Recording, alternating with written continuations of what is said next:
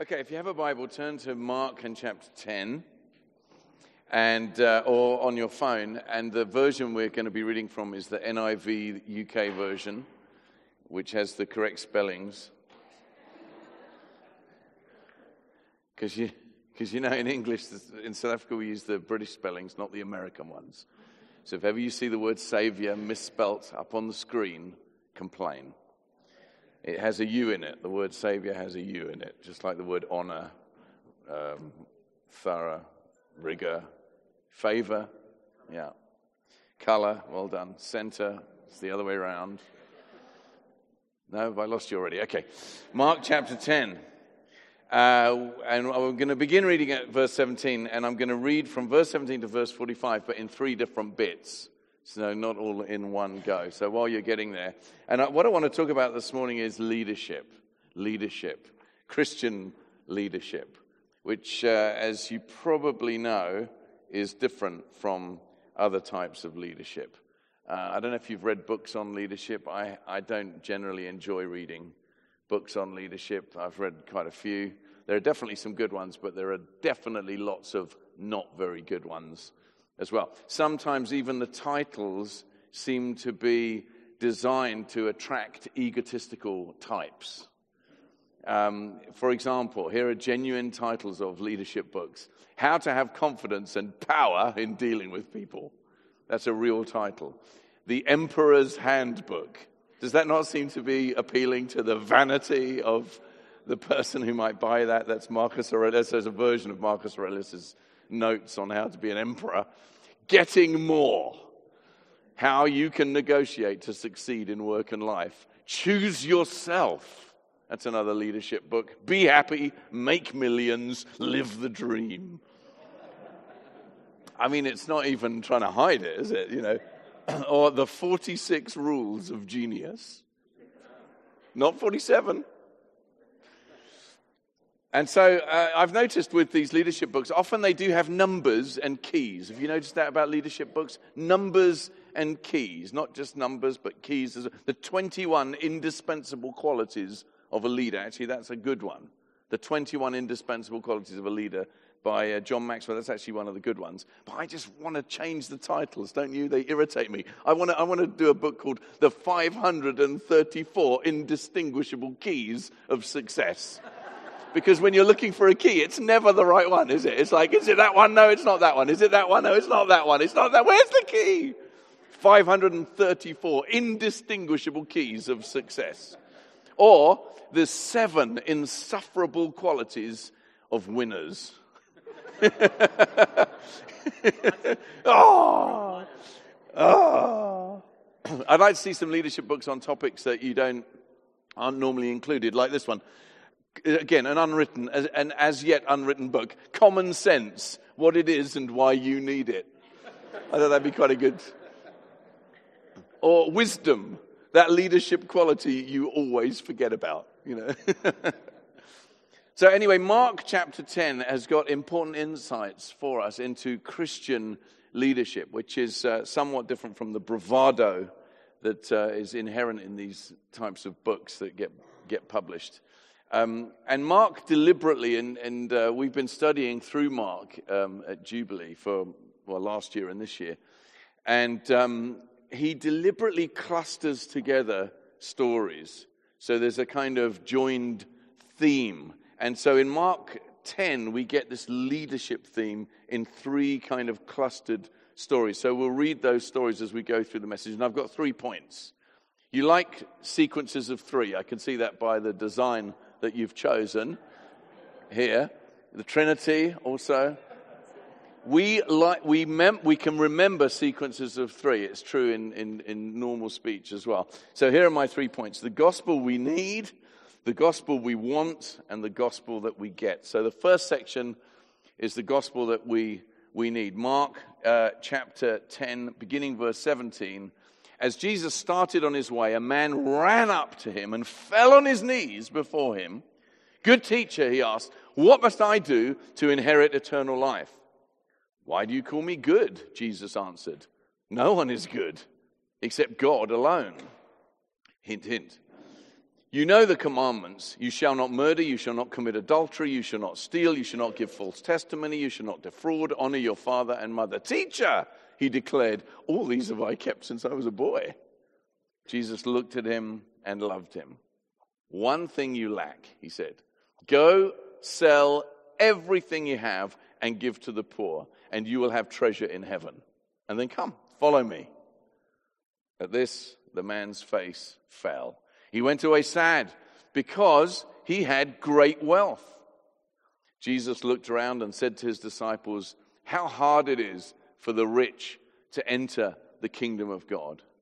The disciples were amazed at his words. But Jesus said again, children, how hard it is to enter the kingdom of God.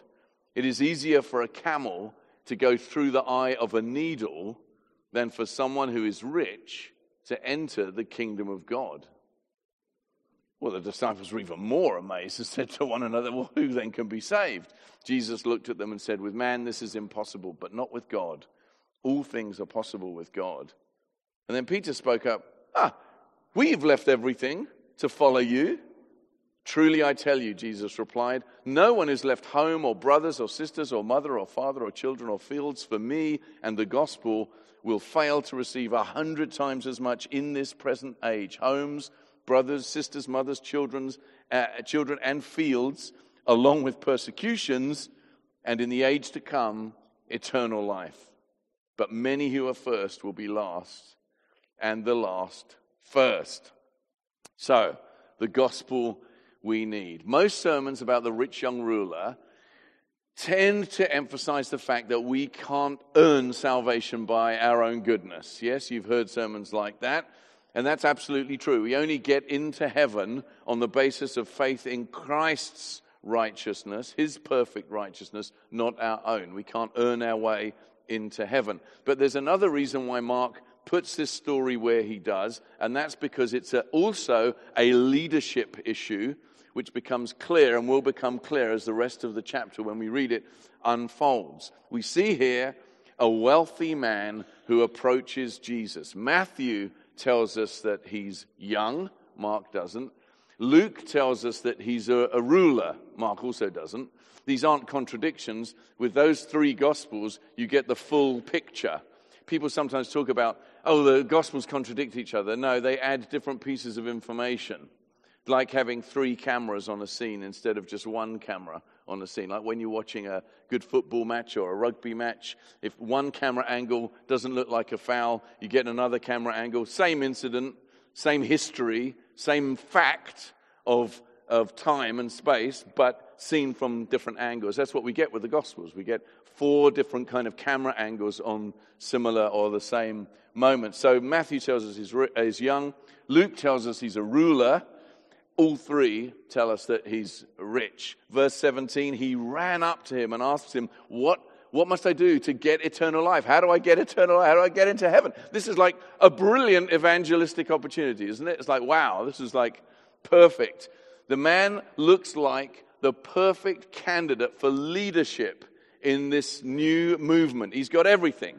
He's wealthy. He's young. He already has leadership experience. In fact, the Greek word that Luke uses for ruler, the rich young ruler, the Greek word that Luke uses is the word normally used for magistrate, both in the New Testament and in Greek use at the time. He was already holding public office. This guy already has. So this isn't like a young guy with potential in the youth group. This is a guy who's already holding public office. He is a ruler already. So he's not just a guy with potential. He actually is already in leadership in the civic space. Not only that, but he's upright. He's morally diligent. We're told this already. He's kept all these. He's a decent guy. I mean, what could possibly go wrong? He's got everything. He's like the perfect candidate. It reminds me of a Chinese student. I was preaching when we were working in the States. I was preaching the gospel, and several people responded. One of them was a Chinese student studying in the States, and I said, as he responded to the message, and it was an evangelistic message, so why are you responding? What are you asking God for? And he said, I want a new life. And it sounded so good, didn't it? That's the right answer. I want the new life. So I said, that's wonderful. But something kind of stopped me. And so I asked him, so before we pray, what's wrong with the old life? Which essentially, I suppose, much of the message had been about. But what's wrong with the old life? And you could see the wheels going around. Well, I'm a diligent student. I've won a scholarship to study in the States. I'm a hard worker. My parents are proud of me. He said, there's nothing wrong with the old life. I said, okay, if there's nothing wrong with the old life, then maybe we need to do a study on what Christianity is before we just pray a prayer. There's this kind of, and that's kind of what happens with this guy, this rich young ruler. Looks like this, it's done already. He's on his knees, for goodness sake, saying, what must I do to inherit eternal life? But Jesus spots what the others miss. And sometimes we're too quick. I want to pray, I want to respond to what we need to ask, we need to engage. Jesus spots what others miss. This rich young leader, this magistrate, is thoroughly self-righteous. When Jesus questions him about the commandments, we read it together, he eagerly replies, "Teacher, all these have I kept since I was a boy." He's proud of his morality, his wealth, his leadership skills, and his standing among his contemporaries. Jesus really doesn't need any of that. He's got his morality, his wealth, his leadership skill, his reputation. Jesus doesn't need that in the movement that he's building. He doesn't need any of that. Not any of it. It sounds wrong, doesn't it? That sounds wrong. It's kind of jarring. It's awkward. There's like an awkward silence here as this thing is happening. That's how it was for the disciples at the time. The reality is, though, we have more problems in church life through a kind of know-it-all attitude, through an unsanctified, unteachable spirit or attitude than we do through teachable, God-dependent men and women who know that they don't have it all and are looking to God for help. There's a kingdom principle right at the core of what Christian leadership is about. Someone who presents themselves like this young man did, even inwardly to themselves, is setting themselves up for a confrontation with Jesus that will either leave them confused and grieving and on the outside of things, or broken in a wonderful, redemptive way by the Savior and then ready for the Master's use. This is the beginning of Christian leadership. Sometimes that breaking and that molding continues. Well, I don't know why I say sometimes. Always. That breaking and that molding continues through your life until there's genuine humility and self is properly relegated and Christ has the first place in your life. Because when Christ is genuinely first in your life, then you just watch what he could do through you. Look at the fruit that could come if you just got off the throne of your life and let God be first. I mean, the things that God could do through you. A British evangelist once said to D.L. Moody, the American preacher and evangelist, "Mr. Moody, the world has yet to see what God will do with a man fully consecrated to him." And Moody took it on board and just saw an amazing fruit in his own life. But anyway, this entry-level interview between Jesus and this rich young ruler isn't going quite to plan. As the young man is reeling off how good he is, Jesus basically says, okay, fine, let's test that. Let's test it. You're good. You're saying you're good. Okay, let's do a good thing. Let's test the assertion. Let's do a good thing. Sell your possessions and give to the poor, and I promise you, you will have treasure in heaven. And then come and follow me.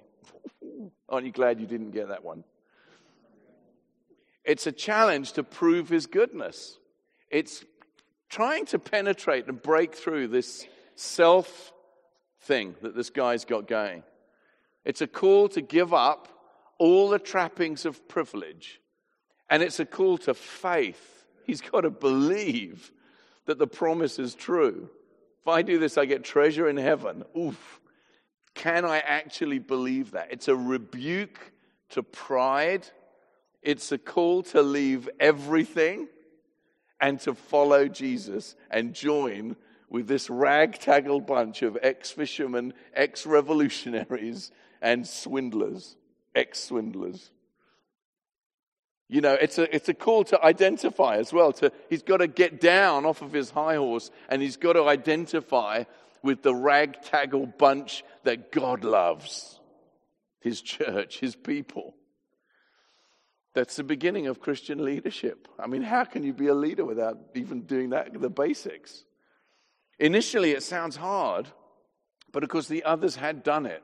They didn't realize they'd done that. It's only later that Peter says, oh yeah, we gave up everything to follow you. They did. They literally left their family businesses and followed him. And later in the book of Acts, we read that believers start selling property. Now, where's the stewardship there? They start selling their property and selling their land. Barnabas sells his land. He is selling his stake in the promised land. How could he do that? Because he'd seen the true promised land. He's now following Jesus Christ. He'd already given it all up at conversion. For Barnabas, all of that was already implied in conversion.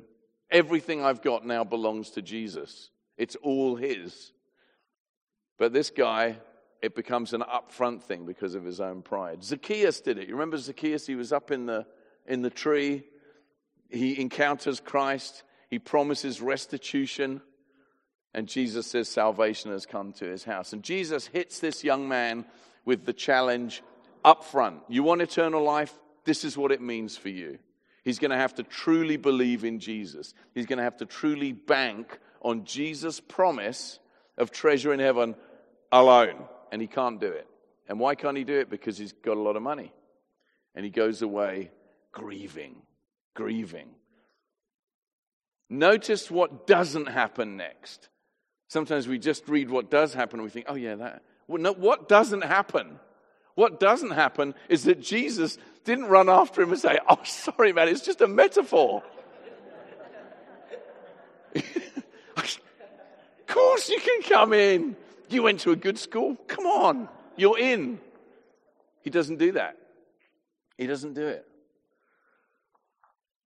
And there's this awkward silence among the disciples. Maybe you hadn't noticed it before. It should be awkward. It is awkward. Of course it's awkward. It's like, what? This young leader who's got more potential than the rest of us put together, they say, looking at one another. This guy who came actually asking how he could get to heaven has just been declined. Sure, Lord, you looked on him and you loved him, but basically you said to him, hey, Mr. Successful, you failed.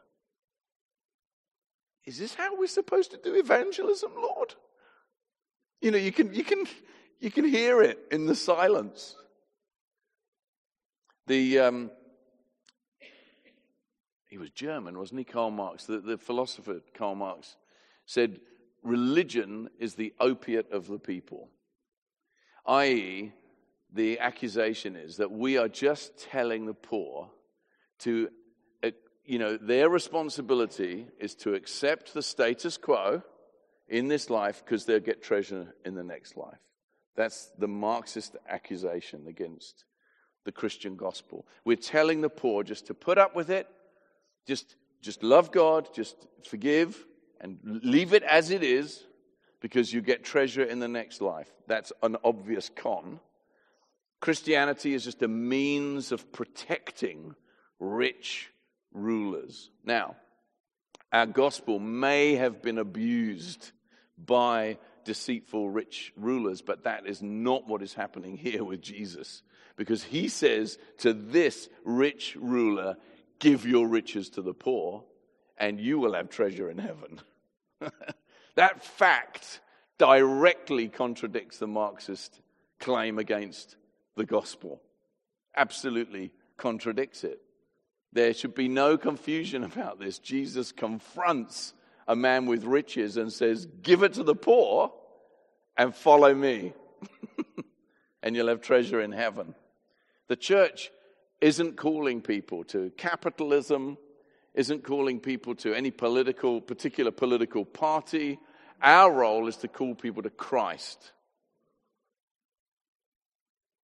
and to work on behalf of everyone in our society. So anyway, Jesus breaks this silence because they're thinking, this just doesn't sound right. Who can be saved? What is going on? He breaks the silence by saying this, how hard it is for the wealthy to enter the kingdom of God. And then there's a kind of an ironic illustration.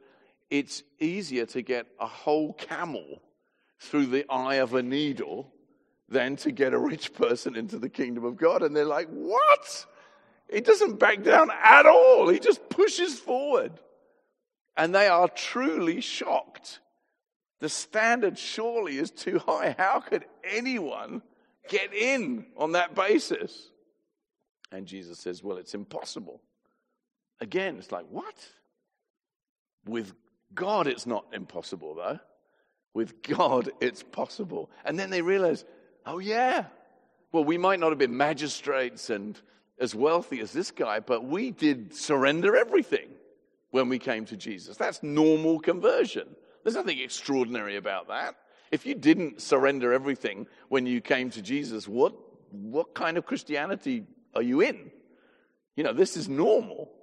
That's why the whole thing of baptism, people get all kind of fussed about getting baptized by immersion publicly as a believer after you've given your life to Christ. Hold on, did you not surrender everything to him? Some of these things they just follow naturally or inevitably. The gospel that we need is a gospel that goes to the heart, to the core. Do you belong to Jesus? You and all the trappings that come with you? Or are you resistant as a camel as it faces the prospect of the impossible and yet the necessary? You've given up everything for him. You get everything. You get everything. In this life, you'll get reward. I mean, he says it clearly. And in the next life also. So we need a gospel that truly wins our allegiance. We need a gospel that releases the hard grip on stuff in our lives so that we would follow him and give for his purpose and live for his purpose. Two gods collided in that story. The God of mammon, money, privilege, and the God of the Bible, Jesus Christ. That's what just happened. That's what the disciples just saw. It's either one or the other. You can't serve God and mammon. So let's get it settled now. So that as your leadership gift develops, your Christianity develops with it. And you don't suddenly find yourself in problems. The gospel that we need is a gospel that rebukes our own moral, social, individual pride and brings us to a place of genuine, lasting repentance that keeps us on our knees, dependent upon God. Now, I'm not sure this kind of Christianity gets preached that often, but it's compelling and it's powerful and it's challenging. Our appeal seems to be a call to comfort, to consolation, to the kind of washing away of feelings of guilt. But this and the true gospel accomplishes comfort and consolation and the eradication of guilt. But this is a call to radical Christ-centered living, Christ-centered followership. It's the beginning of Christian leadership, and that's why Mark puts it in there. So they've just seen a divinely inspired example of social pride, of this sense of self publicly humbled. And yet, ouch, the disciples are about to make exactly the same mistake in this next little section. So let's read on in Mark chapter 10. So we looked at the gospel we need, which goes right to the core of us. Secondly, the gospel that we want is different from the gospel that we need. Verse 32, again, he took the 12 aside and told them what was going to happen to him We are going up to Jerusalem, he said, and the Son of Man will be delivered over to the chief priests and the teachers of the law. They will condemn him to death and will hand him over to the Gentiles, who will mock him and spit on him, flog him and kill him. 3 days later, he will rise. Then James and John, the sons of Zebedee, came to him. Teacher, they said, we want you to do for us whatever we ask. Yeah? Well, those of you with young children will immediately recognize the question. Right? Because kids are so like that, aren't they? There's a kind of innocence in their naughtiness they don't realize. I remember one of our kids coming into the lounge once, and he just said, I've given it away because I've only got one son, but anyway, he just said, don't look at what I'm holding behind my back. It's like, okay. There's a kind of, when something's fishy. And anyway, so Jesus responds to this kind of question, committing himself to saying yes before he knows what the question. Don't do that. He asked the right question, obviously. What do you want me to do for you? We want you to do for us whatever we ask. Yes? Well, what do you want me to do for you? They replied, it's just embarrassing. Let one of us sit at your right and the other at your left in your glory. Please. It's just... Now, the last time Jesus said that he was about to die, the disciples began to debate which of them was the greatest. It's the same dynamic. Here again, following a detailed description of his coming sufferings, two of the disciples try and get in early. Okay, he's leaving. This means he's going to die. He's leaving. Okay, what's the important thing here? Not what Jesus has just spoken about. The important thing is that we secure our positions in the new dispensation, whatever it's going to be. And it happens this is the second time it's happened now. It's the third time he's told them he's going to die. The first time Peter just kind of rebuked it, remember? And he got told off. But the other two times they thought, okay, it is going to happen. So the sensible thing to do is secure our own position. It's crazy. He's describing coming suffering, and they're trying to secure positions of honor in the kingdom. He's leaving. So we need to make sure we've got our own situation sorted out. He's describing suffering and disgrace as he looks forward. They look forward, and they're asking for prominence and honor. They still haven't yet got it. J.C. Ryle, the great commentator, says, let us mark in this passage the ignorance of our Lord's disciples. Wanting to grab the best for yourself, even maneuvering others out of the way as you do so, is a depressing feature of human nature, isn't it? Of human sinfulness. And bizarrely, the world mistakes that for leadership confidence, assertiveness, and strength.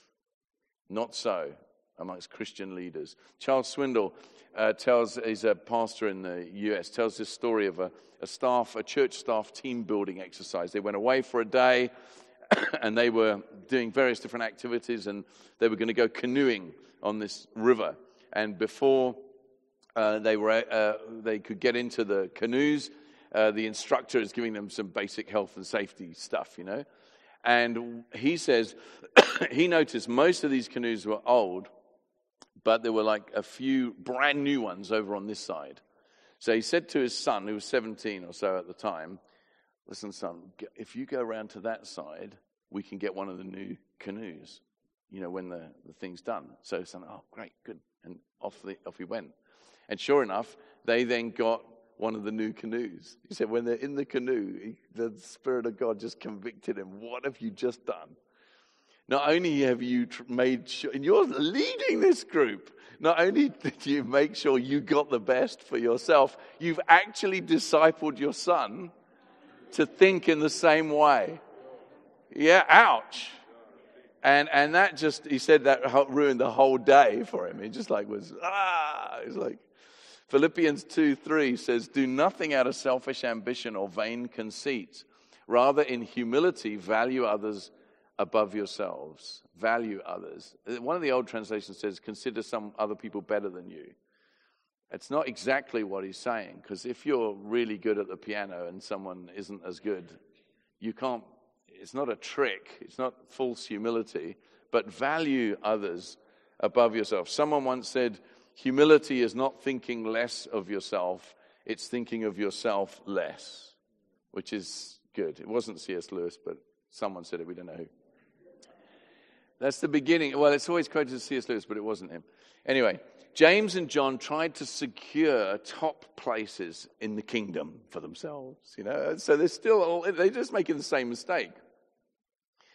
And there's nearly a bust-up. When the other disciples hear about it, it's like, what? There's this kind of reaction.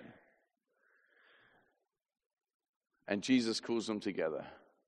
And he kind of brings peace.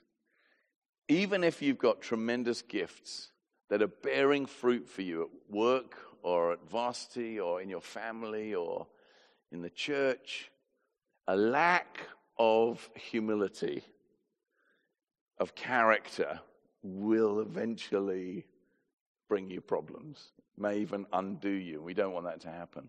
Years ago, I heard a preacher say, don't destroy with your character what you're building with your gift. That is a pearl of wisdom. I don't remember who the preacher was, actually. And that's true in business as it is in church life or any other area of leadership where you've got influence.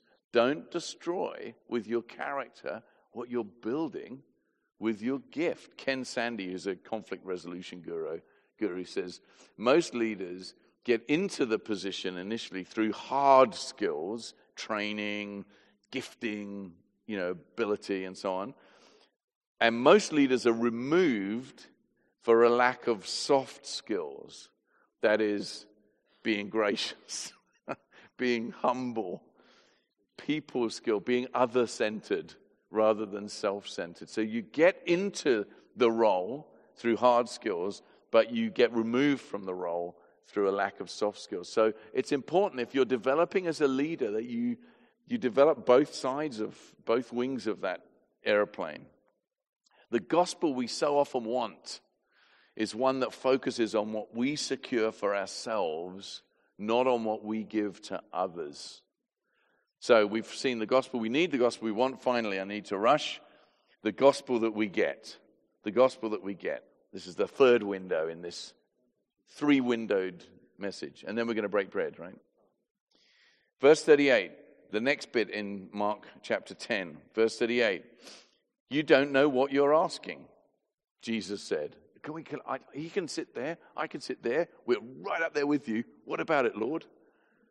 You don't know what you're talking about, says Jesus. Can you drink the cup I drink or be baptized with the baptism I am baptized with?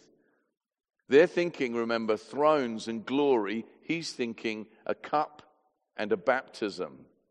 He brings them back to the suffering that he'd just been describing, in which they'd overlooked. They overlooked that he said he would be beaten and spat on and flogged and then killed. They just skipped past that to, but what's going to happen to us? Can you drink the cup I drink or be baptized with the baptism I'm baptized with? So the cup is mentioned several times in the Old Testament. It's a cup of anger. It's a cup of God's fierce fury against sin. It's a cup of punishment against rebellion and sin. So Psalm 75, in the hand of the Lord is a cup full of foaming wine mixed with spices. He pours it out, and all the wicked of the earth drink it down to its very dregs. It's supposed to be drunk by the wicked. It's punishment. In Jeremiah 49, he prophesies that the cup of punishment is a cup you must drink, he says, in judgment. But here, Jesus says, I have to drink this cup. I'm going to drink that cup. And the reference to baptism is a reference to being plunged under the waters of death and drowning there. Drowning there, dying there, and then being resurrected out of that watery grave up into new life again. That's what baptism signifies.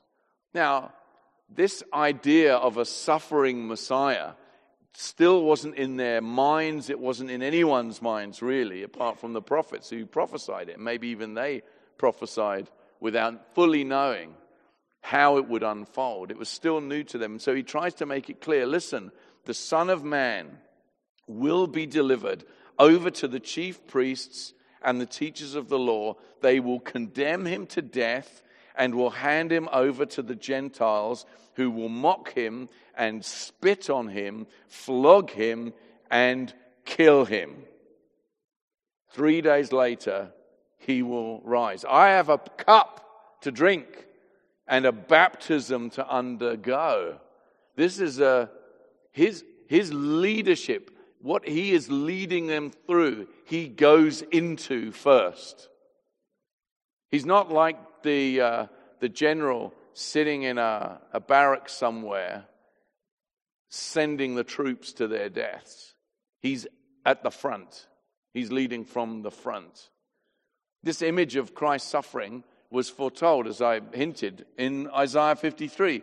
It says, surely he took up our pain and bore our suffering. Yet we considered him punished by God, stricken by him and afflicted. But he was pierced for our transgressions.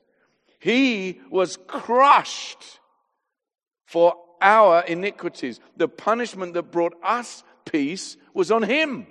And by his wounds, we are healed. We all, like sheep, have gone astray. Each of us has turned to our own way, and the Lord has laid on him the iniquity of us all. Yet it was the Lord's will to crush him and cause him to suffer.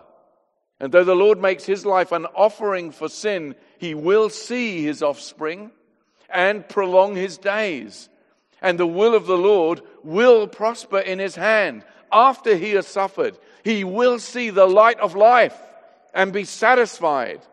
By his knowledge, my righteous servant will justify many, and he will bear their iniquities. Therefore, I will give him a portion among the great, and he will divide the spoils with the strong, because he poured out his life unto death and was numbered with the transgressors, for he bore the sin of many.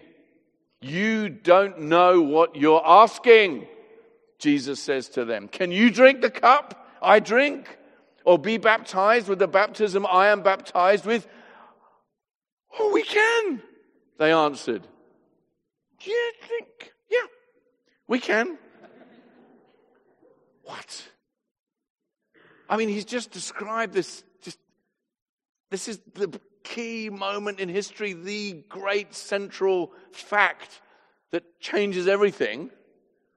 Yeah, sure, we can do that. I love the Gospels. They, you'd think this is the crescendo, and it would all, but this is true to life. They're like, yeah. Jesus said to them, you will drink the cup I drink and be baptized with the baptism I am baptized with. And they did, in a sense. We read later on in Acts 12. It was about this time that King Herod arrested some who belonged to the church, intending to persecute them, and he had James, the brother of John. So it's those two that are having this conversation with Jesus. He had James, the brother of John, put to death with the sword. Way before James even got to do half of what he had hoped to do, and the promises and all the rest of it. What he'd been trained to do, gone. But to sit at my right hand or left, says Jesus, is not for me to grant. These places belong to those for whom they've been prepared. And when the 10 heard about this, they became indignant with James and John. Oh, you thought you could get in early without telling us? You thought you could kind of sneak in and have a little kind of meeting privately, secretly, and win the favor? And you can, there's going to be like a bust up now, fisticuffs, as they say in England. There's going to be some bruising. Something's going to happen here. And Jesus called them together and said, you know that those who are regarded as rulers of the Gentiles, this is a leadership lesson again. Those who are the rulers of the Gentiles, and it's the same word for the rich young ruler, they lord it over them, and their high officials exercise authority over them. Not so with you. Instead, whoever wants to become great among you must be your servant. And whoever wants to be first must be slave of all. For even the Son of Man did not come to be served, but to serve and to give his life as a ransom for many. This has all been about leadership. James died young. John learned the lesson. He later has to rebuke this very thing in one of the churches in 3 John. He talks about Diotrephes, who loves to be first. It's got to be first. Now, we need leadership. Leaders bring energy and strength. But are you a servant of all? What kind of leader are you? Are you a Christian leader? Or do you switch into something else? Servant of all in your workplace. In church life, we get thrown by this whole one-man ministry thing, the man of God, Someone runs around carrying his Bible and wiping the chair before he sits down. And then they end up doing crazy stuff. How many times do we need to read this in the newspapers or online, One pastor ends up paying himself and his wife ridiculous salaries and ends up in court in the Charities Commission getting questioned. Another makes miracle claims where it's not clear that any miracle has actually happened. Another acts like he's the CEO of a company, fires those who disagree with him, leaving a trail of pastoral destruction in his wake while he declares, "I am the brand." All of those three are real stories that have been in the public eye over the last few years. The self-competent rich young ruler attitude was not corrected in them or was allowed to resurface, and damage was done. It's the same in business, it. It can be shown in power plays, office flirtation, sexual harassment. You're not immune just because you're a Christian. The New Testament protects the church by insisting on genuine plurality of elders. It insists on a plurality of elders. That's a model that protects gifting of the most gifted and gifting of those who are developing their gifts. It enables multiple gifts to thrive. It enables servant leadership to flourish. Jesus says you want to be great, you need to be a servant. Not pretend to be a servant. Not your service isn't just having ideas. Your service is serving. Serve, and D.L. Moody again, he said, you know what the reward of service is? More service. Serving is the beginning of your journey in Christian leadership, and servanthood is the continuing lesson of Christian leadership. Leadership is serving in whatever sphere your leadership is being expressed. And for me, this cluster of stories together that Mark joins together is telling us that. Martin Luther King Jr. said, "Everybody can be great because greatness is determined by service. Life's most persistent and urgent question is, what are you doing for others?" Jesus said, come on, even the Son of Man did not come to be served. There it is, in a nutshell. Even the Son of Man did not come to be served, but to serve and to give his life as a ransom for many. So check your heart. How are you doing? How are you doing? If you need to make a course correction, maybe it's a small thing, or maybe you're just listening to this, you're thinking, oof, man, I need to get back to God. I need to pray. I need to think of how I treat others and, let the Spirit of God apply it to your situation. And then, of course, go for it. God wants your gift to bear much fruit. Not that you'd be glorified, because Jesus said, by this my Father is glorified, that you bear much fruit, and so prove to be my disciples. When the disciples of Jesus bear much fruit, the Father is glorified. So, the gospel that we need, deny self, follow Christ. That was the lesson from the rich young ruler. The gospel that we want, but can I secure my own position in this? And the gospel that we get is, he was pierced for our transgressions. He was crushed for our iniquities. He came to serve and give his life as a ransom for many. That's so powerful. The gospel we need is deny self, follow Christ. The gospel we want is, what about my position? The gospel we get is, he was pierced for our transgressions. He was crushed for us. So let's pray. And we're going to break bread together.